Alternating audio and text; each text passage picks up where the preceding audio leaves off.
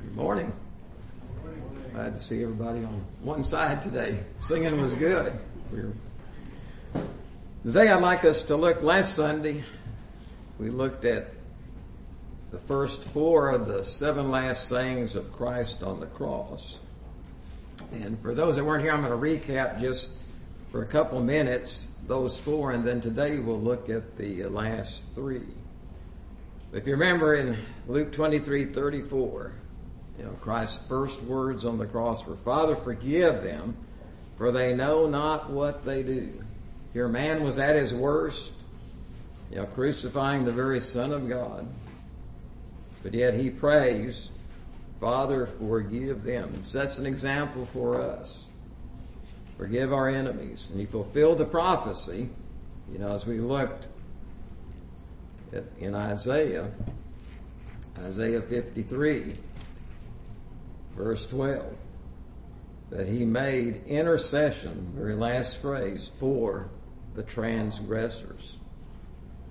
So he prayed, "Father, forgive them, they know not what they do." Then there are 2 thieves, crucified with him, one on the right hand, one on the left side. The one, at first they were both railing upon him. The whole crowd was jeering. They were all railing. "Come down from the cross, if you're the Christ, and show us this miracle that you can do. Deliver yourself." But that wasn't God's purpose. God's purpose was that he would die upon the cross for the sins of his people. And those 2 thieves were railing, but there was a change in one of them. Sovereign grace touched one in his very dying hour. And he looks to the other thief, and you want to look at Luke 23. Before they were united in their taunts to him.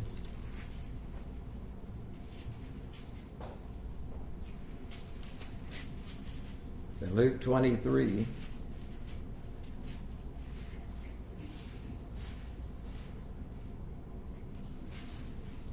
I'll pick up at verse 39. "One of the malefactors which were hanged railed on him, saying, 'If thou be the Christ, save thyself and us.'" Of course, in the other Gospels we read they were both doing this. But at this point, the other, verse 40, answering rebuked him, saying, "Dost not thou fear God, seeing thou art in the same condemnation?" So here the wisdom of God had struck upon him. Don't you fear God? And he saw to his sin and the just reward for sin, the same condemnation. He saw we did indeed justly, for we receive the due reward of our deeds. But then he looked to Christ. "But this man, this one on the cross, had done nothing amiss," affirming the very things that Pilate had found. Find no fault in him. He was the perfect man. And he says to Jesus in verse 42, "Lord, remember me when thou comest into thy kingdom." The very Christ, the one who had the inscription, Jesus of Nazareth, the King of the Jews. The man says, "Lord, remember me when thou comest to thy kingdom." And the second phrase then, or the second saying on the cross, Jesus responds. Verse 43, "Verily I say unto thee, today shalt thou be with me in paradise." Then in John, the third saying, John 19, while most of the disciples had fled away, the women, disciple John was there. The women were at the cross. Among them was Mary, the mother of Jesus. And in John 19:25 we read that there stood by the cross of Jesus his mother's sister, Mary, the wife of Cleopas, and Mary Magdalene. And Jesus cares for his mother, provides for her now as he's the eldest son dying physically. And so he appoints her to John, the beloved disciple. He says, "Woman, behold thy son. Then he says to John, behold thy mother. And so in his dying hour, he still has compassion and care for his very mother. The fourth is in Matthew. Most of these are only in one text, in one gospel. The fourth saying is in both Matthew and Mark. We'll go to Matthew 27, verse 46.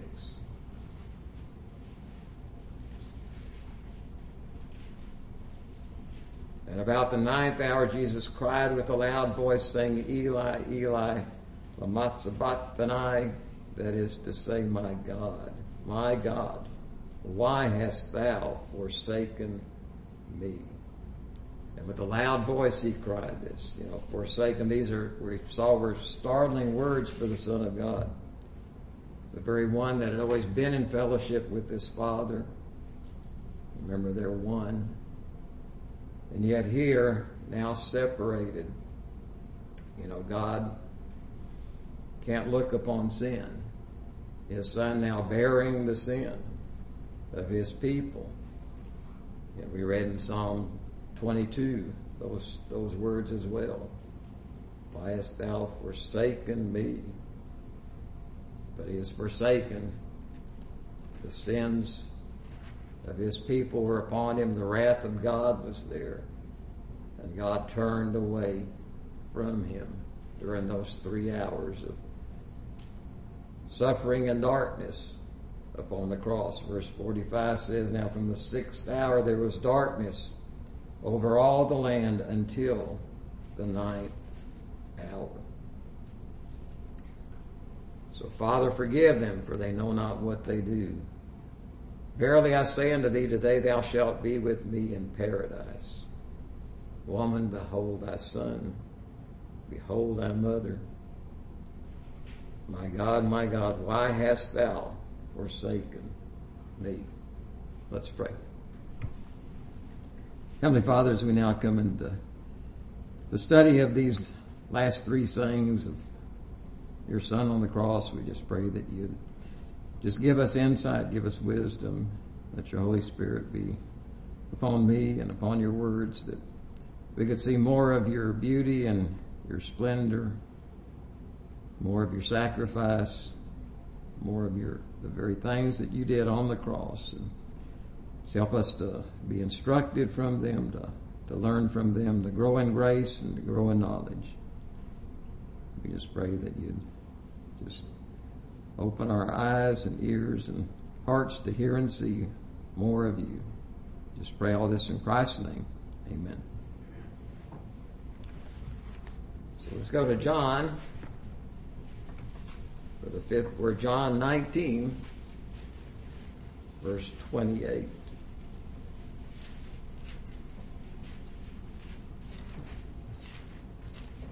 John 19, verse 28.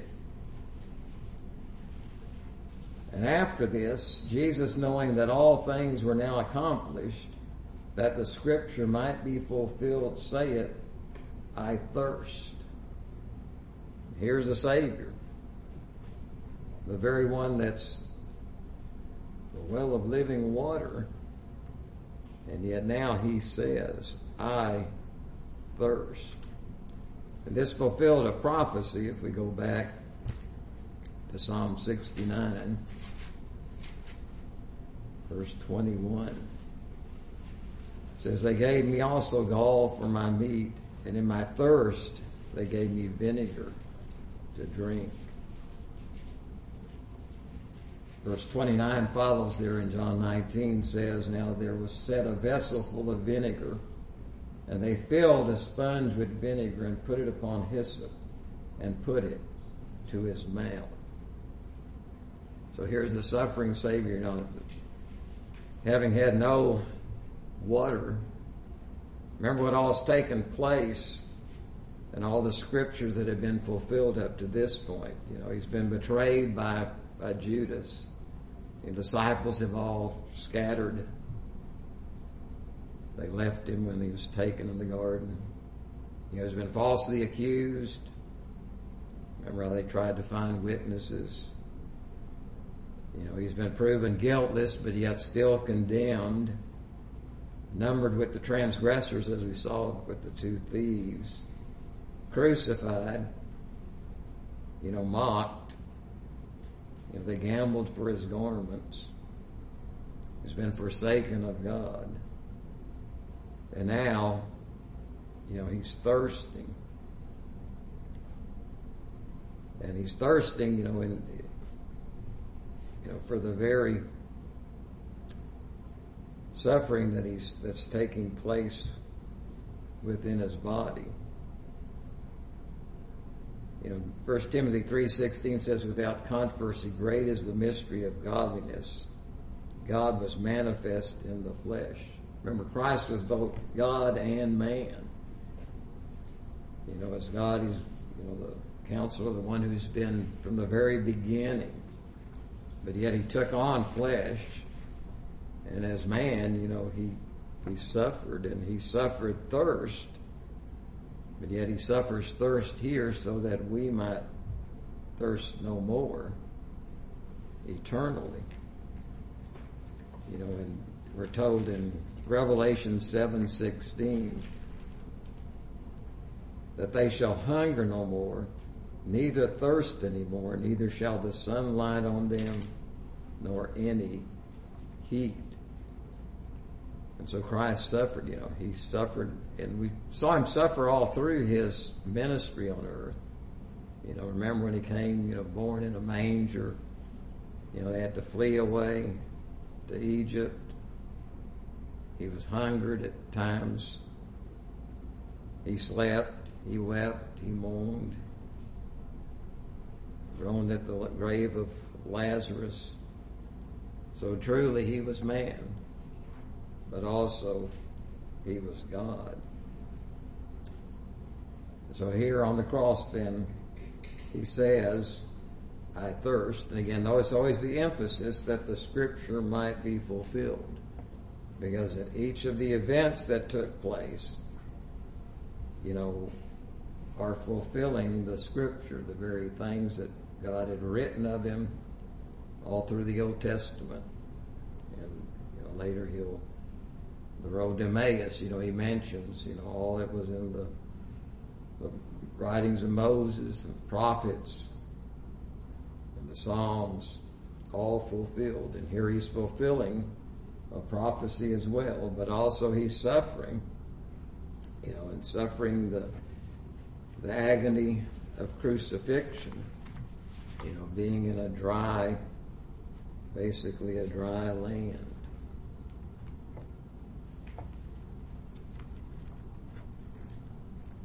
I want us to look at Psalm 69.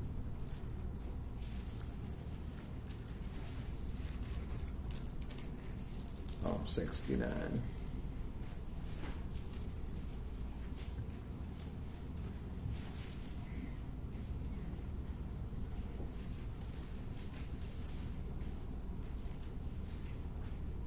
Last week we saw Psalm 22, which is much of the events on the cross. Psalm 69 reads, Save me, O God, for thy waters are come in unto my soul. I sink in deep mire where there is no standing. I am come into deep waters where the floods overflow me. I am weary of my crying. My throat is dried. Mine eyes fail while I wait for my God. They that hate me without a cause are more than the hairs of mine head. They that would destroy me, being mine enemies wrongfully, are mighty. Then I restore that which I took not away. O God, thou knowest my foolishness, and my sins are not hid from thee. Let not them that wait on thee, O Lord God of hosts, be ashamed for my sake. Let not those that seek thee be confounded for my sake, O God of Israel. Because for thy sake I have borne reproach. Shame hath covered my face. I am become a stranger unto my brethren, an alien unto my mother's children. For the zeal of thine house hath eaten me up, and the reproaches of them that reproach thee are fallen upon me. When I wept and chastened my soul with fasting, that was to my reproach. And I'm going to jump to verse 20. Reproach had broken my heart, and I am full of heaviness. I looked for some to take pity, but there was none, and for comforters, but I found none. They gave me also gall for my meat, and in my thirst they gave me vinegar to drink. We can see in this psalm the many things that were fulfilled in Christ's ministry and then here on the cross, and ultimately again the taking of the vinegar at his thirst. You know, the very one that's thirsty, and think, you know, as you think of water and what Christ did with water, you know, he divided the waters of the Red Sea. You know, he caused waters to flow from a rock. He was that rock. He could turn water into wine. He walked on water. But yet here, you know, suffering for us, he's without water. He thirsts. And he does this again according to the scripture. And as a man of sorrows, back to Isaiah 53, told in verse 4, surely he had borne our griefs and carried our sorrows, yet we did esteem him stricken, smitten of God, and afflicted. And so these were his afflictions. But we see the need for water as well. You know, there's a picture here, not just a physical thirst, but you know, all men have a thirst, but yet many fill it with the wrong thing. Jeremiah 2:13.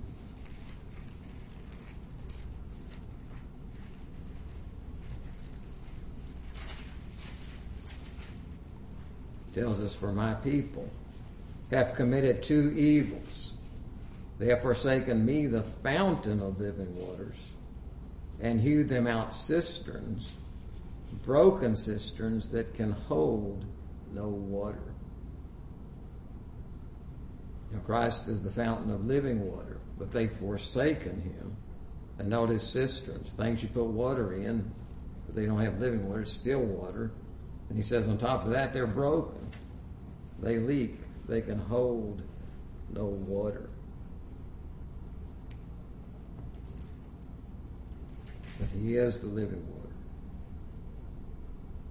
So as Christ then, knowing all things were now accomplished, that the scriptures might be fulfilled, saith, I thirst. That's followed then in John also, John 19 verse 30. When Jesus therefore had received the vinegar, he said, it is finished. And he bowed his head and gave up the ghost. And so these three words, it is finished. You know, all that he had come to do on earth was now done. Remember his humiliation, you know, as we read in Philippians. You know, he humbled himself to come and die on the cross. You know, his whole purpose for coming was that, you know, to complete his mission, to furnish salvation for his people. And so he's here on the cross, and keep in mind too, always, you know, how he was still in full control of all his faculties. And in several of the scriptures, you know, he says things with a loud voice, not as a dying average human would be, where their voice weakens at death, because he gives up the ghost. You know, he doesn't die until he yields up his body. So when he says it's finished, he's finished, you know, his work. He's paid the price of redemption, accomplished God's purposes. And so what all was fulfilled? And you think through when he says it's finished, we have to fulfill all the prophecies of the Old Testament. You know, from the very beginning in Genesis, the woman's seed, made of a woman. Remember, he was of a virgin in Isaiah. Mary. Holy Spirit overshadows her, fulfilling that. He was to be of the seed of Abraham and of David. If we read the genealogies, we find he was of David, of Abraham. He was to be born in Bethlehem, and he was. He was to be weeping in Bethlehem. When the children were slain, and Herod wanted to destroy the Christ. He destroyed a lot of children. Christ escapes to Egypt. He fulfilled, being of the scepter of Judah, being the lawgiver. But also, he was the one that, as John the Baptist, was wondering, are you the Christ? He answered, to look at who he was. And let's look at Isaiah 35.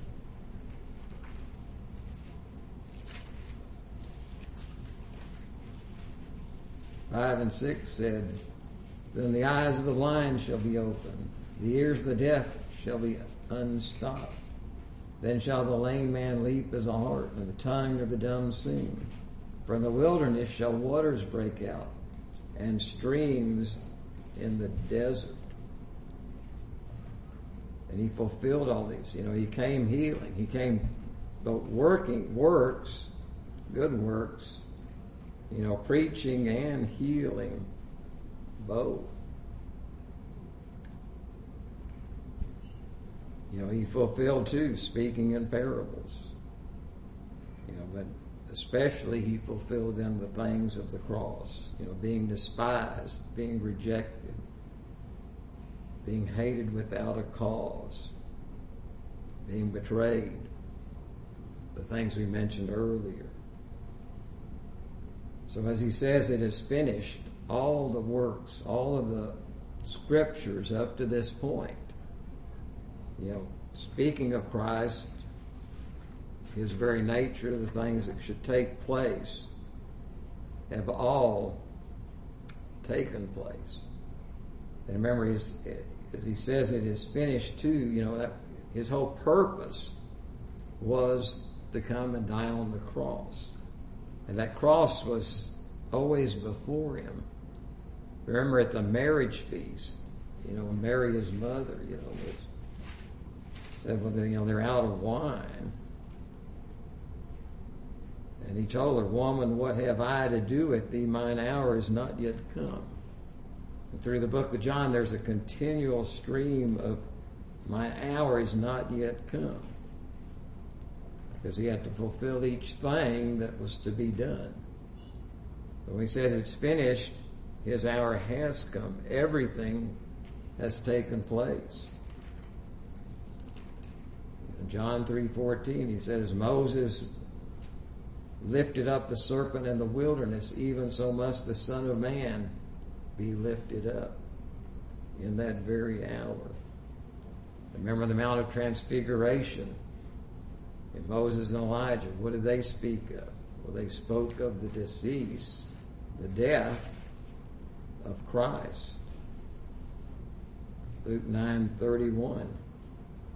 I'll start at 30. Luke 9:30 says, and behold, there talked with him two men, which were Moses and Elias, who appeared in glory and spake of his decease, his death, which he should accomplish at Jerusalem. And so he has finished the work. He has come, he has suffered, and now he's about to give up the ghost, to yield up his physical body to death. And he does all this too, in the very will and purposes of God. He did not die, at the hands of man, even though men was used. But he gave up the ghost. He accomplished the purpose that he came for. And he came again for sin. Remember from the very beginning in Genesis, the covering that was made, the animals that were slain, blood shed to be a covering for Adam and Eve. We saw too, with Isaac, when Abraham was going to offer him up. Again, the substitution. Christ was to be the one to suffer. And as I read a moment ago, he'd be lifted up on the cross, the pole, that was in Moses' day, which they looked to, the serpent that was there, the brazen serpent. All this accomplished. And he says, therefore, it is finished. Fulfilling all the requirement. Back to Isaiah 53 again. Verse 6. All we like sheep have gone astray. We have turned everyone to his own way, and the Lord hath laid on him the iniquity of us all. He was oppressed and he was afflicted, yet he opened not his mouth. He is brought as a lamb to the slaughter. As a sheep before her shearers is done, so he opened not his mouth. Fulfilled the requirements that God had. Romans 7:11 and 12 says, for sin, taking occasion by the commandment, deceived me, and by it slew me. Wherefore the law is holy, and the commandment holy and just and good. In dying, he fulfilled the requirements of the law. There had to be punishment, and he took it upon himself. Just as in Leviticus, when the law was given, and remember the goats, the two goats, Leviticus 16, if you want to go there.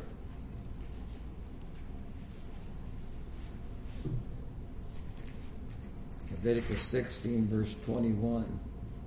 And Aaron shall lay both his hands upon the head of the live goat, and confess over him all the iniquities of the children of Israel, and all their transgressions and all their sins, putting them upon the head of the goat, and shall send him away by the hand of a fit man into the wilderness.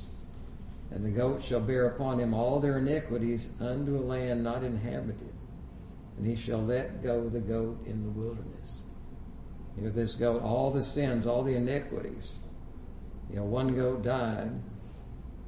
Christ did so. And all the sins are put away. This other goat goes away into the wilderness, a land not inhabited. So when he says it is finished, he has completed that work for his people.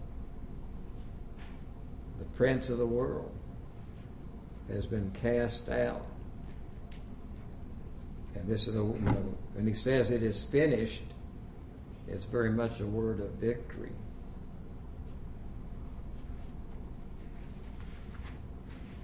He then, we'll go to Luke 23. Luke 23, verse 46.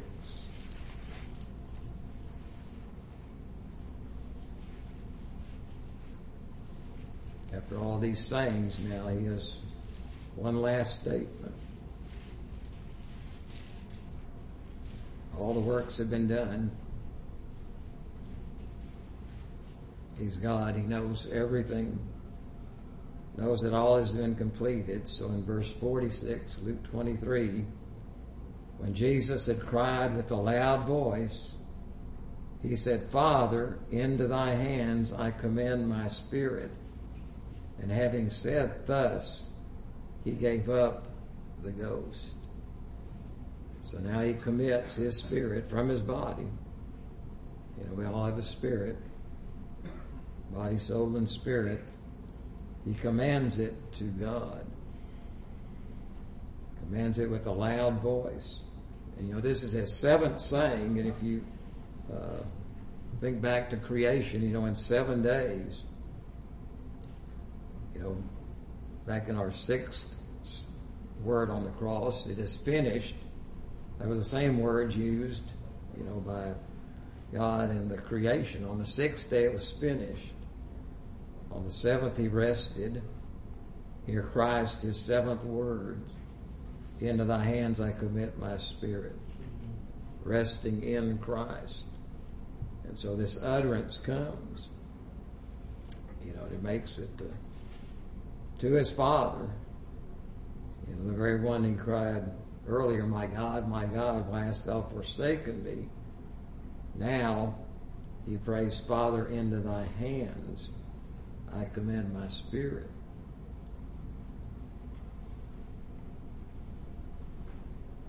Uttering these words, the Father that was hidden from him, those 3 hours of suffering. But he says, now I come into thy hands and I commend my spirit.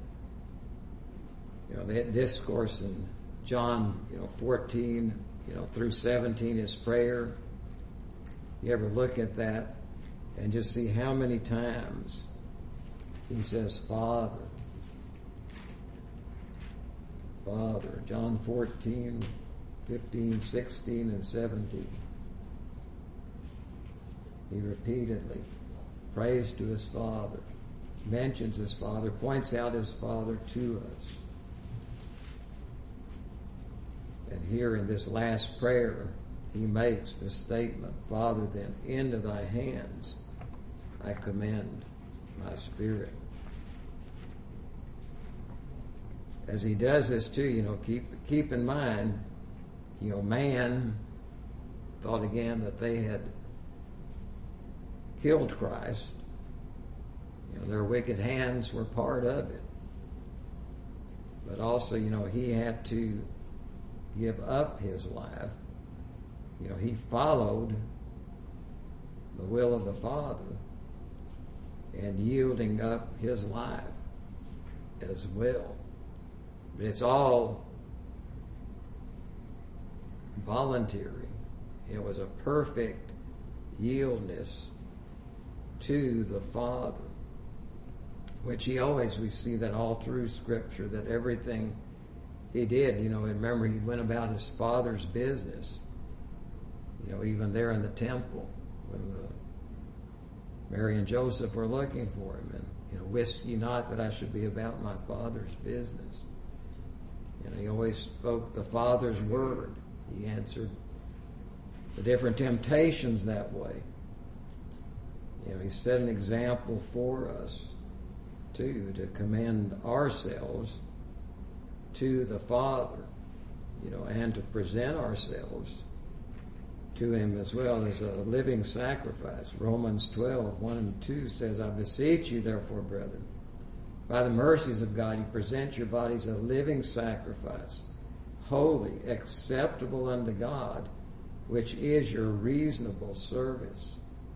And be ye not conformed to this world, but be ye transformed by the renewing of your mind, that ye may prove what is that good and acceptable and perfect will of God.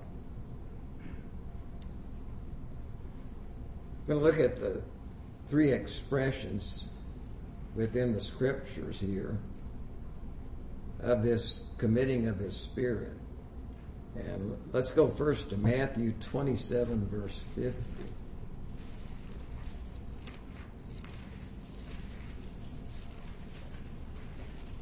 Matthew 27, verse 50 says, Jesus, when he had cried again with a loud voice, yielded up the ghost.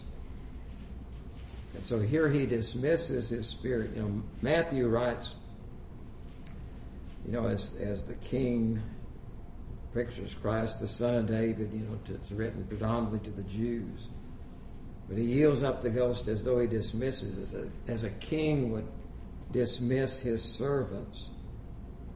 Christ yields up or dismisses the ghost, his spirit. Mark 15:37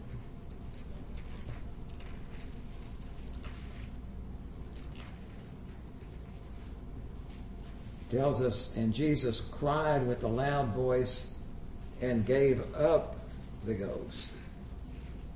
So Mark, he's pictured as a servant, and let's read the Luke text also, Luke 23, which you did, verse 46.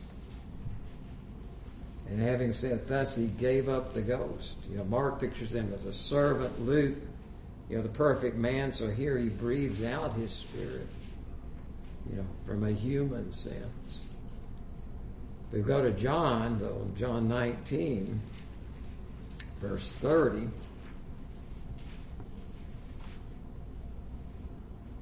John 19, verse 30. When Jesus had received the vinegar, he said, "It's finished." And he bowed his head and gave up the ghost. And so he delivers it with power. John pictures him as the Son of God. And so he delivers it with full power. But in each of these, notice it's who's doing the action. He himself is dismissing his spirit. So in that way, his death is unlike any other death. We can't control our spirit. We have an appointed hour to die. But Christ appointed his hour with the Father and yielded up, gave up the ghost, committing his spirit into his Father's hand. So with these words then, Father, forgive them, for they know not what they do. Verily I say unto thee, today thou shalt be with me in paradise. Woman, behold thy son, behold thy mother. Eli, Eli, lama sabachthani. My God, why hast thou forsaken me? I thirst. It is finished. Father, into thy hands I commend my spirit. And these very words of Christ, 7 different phrases, all on the cross during his suffering. When I come back, keep those in mind. As we look at these things, we don't want to leave Christ on the cross and in death, because our gospel message is the death, burial, and resurrection of Christ. So remember, after this, John 19, verse 38, Joseph of Arimathea, being a disciple of Jesus, but secretly for fear of the Jews, besought Pilate that he might take away the body of Jesus, and Pilate gave him leave. He came therefore and took the body of Jesus, and there came also Nicodemus, which at the first came to Jesus by night, and brought a mixture of myrrh and aloes, about 100 pound weight. Then took they the body of Jesus, and wound it in linen clothes with the spices, as the manner of the Jews is to bury. Now in the place where he was crucified there was a garden, in the garden a new sepulchre wherein was never man yet laid. There laid they Jesus. Therefore, because of the Jews' preparation day, for the sepulchre was nigh at hand. And so we see him buried. He's buried by 2 people. Joseph of Arimathea. Notice his description, secretly for fear of the Jews. We studied in our Bible study this morning about Peter and his fear during the time he was in the palace, and the maids and the others that he warmed himself at the fire with said, well, you're one of them, and he denied it. Even this Joseph of Arimathea, they were afraid. The Jews threatened to kill and certainly to put out of the synagogue anybody that professed Christ. But here Joseph of Arimathea now boldly comes, and with him, Nicodemus, who we saw in John 3, he also comes. Notice the reference at first, he came to Jesus by night, he comes again to take away the body. in the evening and to put it upon the cross, into the tomb, taking it down from the cross. And so he's buried, but he doesn't remain in the tomb. Luke 24, verse 1 tells us on the very first day of the week, early in the morning, they came to the sepulchre. When they came, they found the stone rolled away. And verse 3 tells us they found not the body of the Lord Jesus. And the angel tells them, he is not here, but is risen. Remember how he spake unto you when he was yet in Galilee. Luke 24 verse 7 tells us, saying, the Son of Man must be delivered into the hands of sinful men and be crucified, and the third day rise again. And we're told they remembered his words.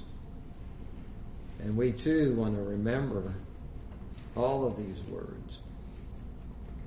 John 20, verse 31 tells us too that these are written that you might believe that Jesus is the Christ, the Son of God, and that believing you might have life through his name. And so I want us to think back the 7 sayings and apply these back to ourselves. He says, Father, forgive them, for they know not what they do. Here's the very one, who forgave our sins. And likewise, we should pray for others and forgive the sins of others. He made a promise to the thief, today thou shalt be with me in paradise. And again, he promises to his children a life in heaven with him, that we too will be with him in paradise.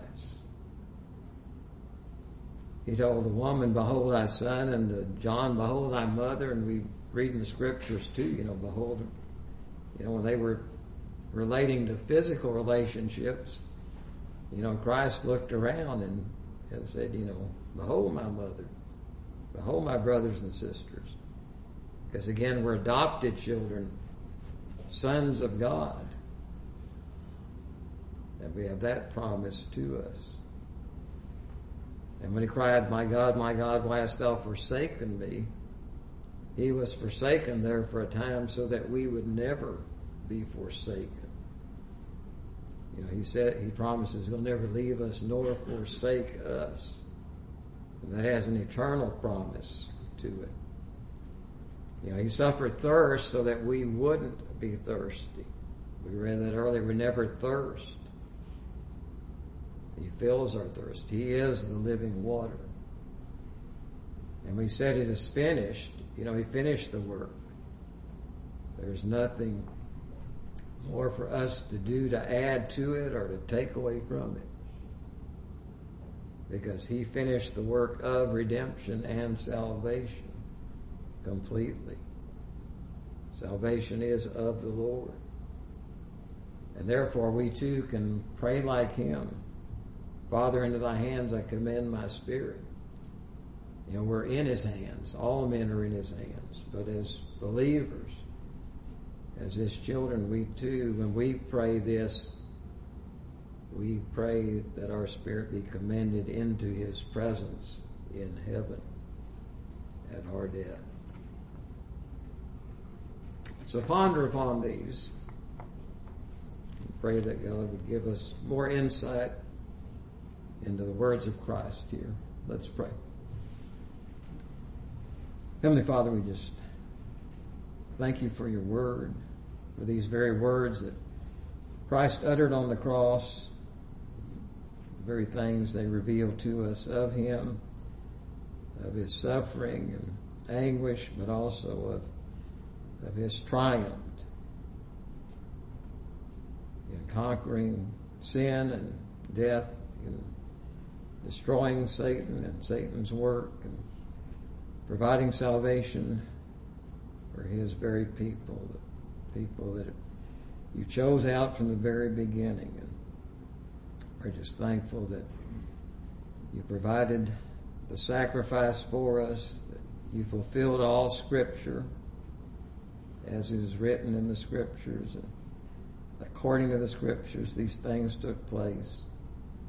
We just thank you that we have you as our God, that you do rule over the affairs of men, over this earth, and that everything is in your hand, even as we saw at the very taking, that while Pilate and Herod took you, so they were just fulfilling your decree that Christ would suffer and die.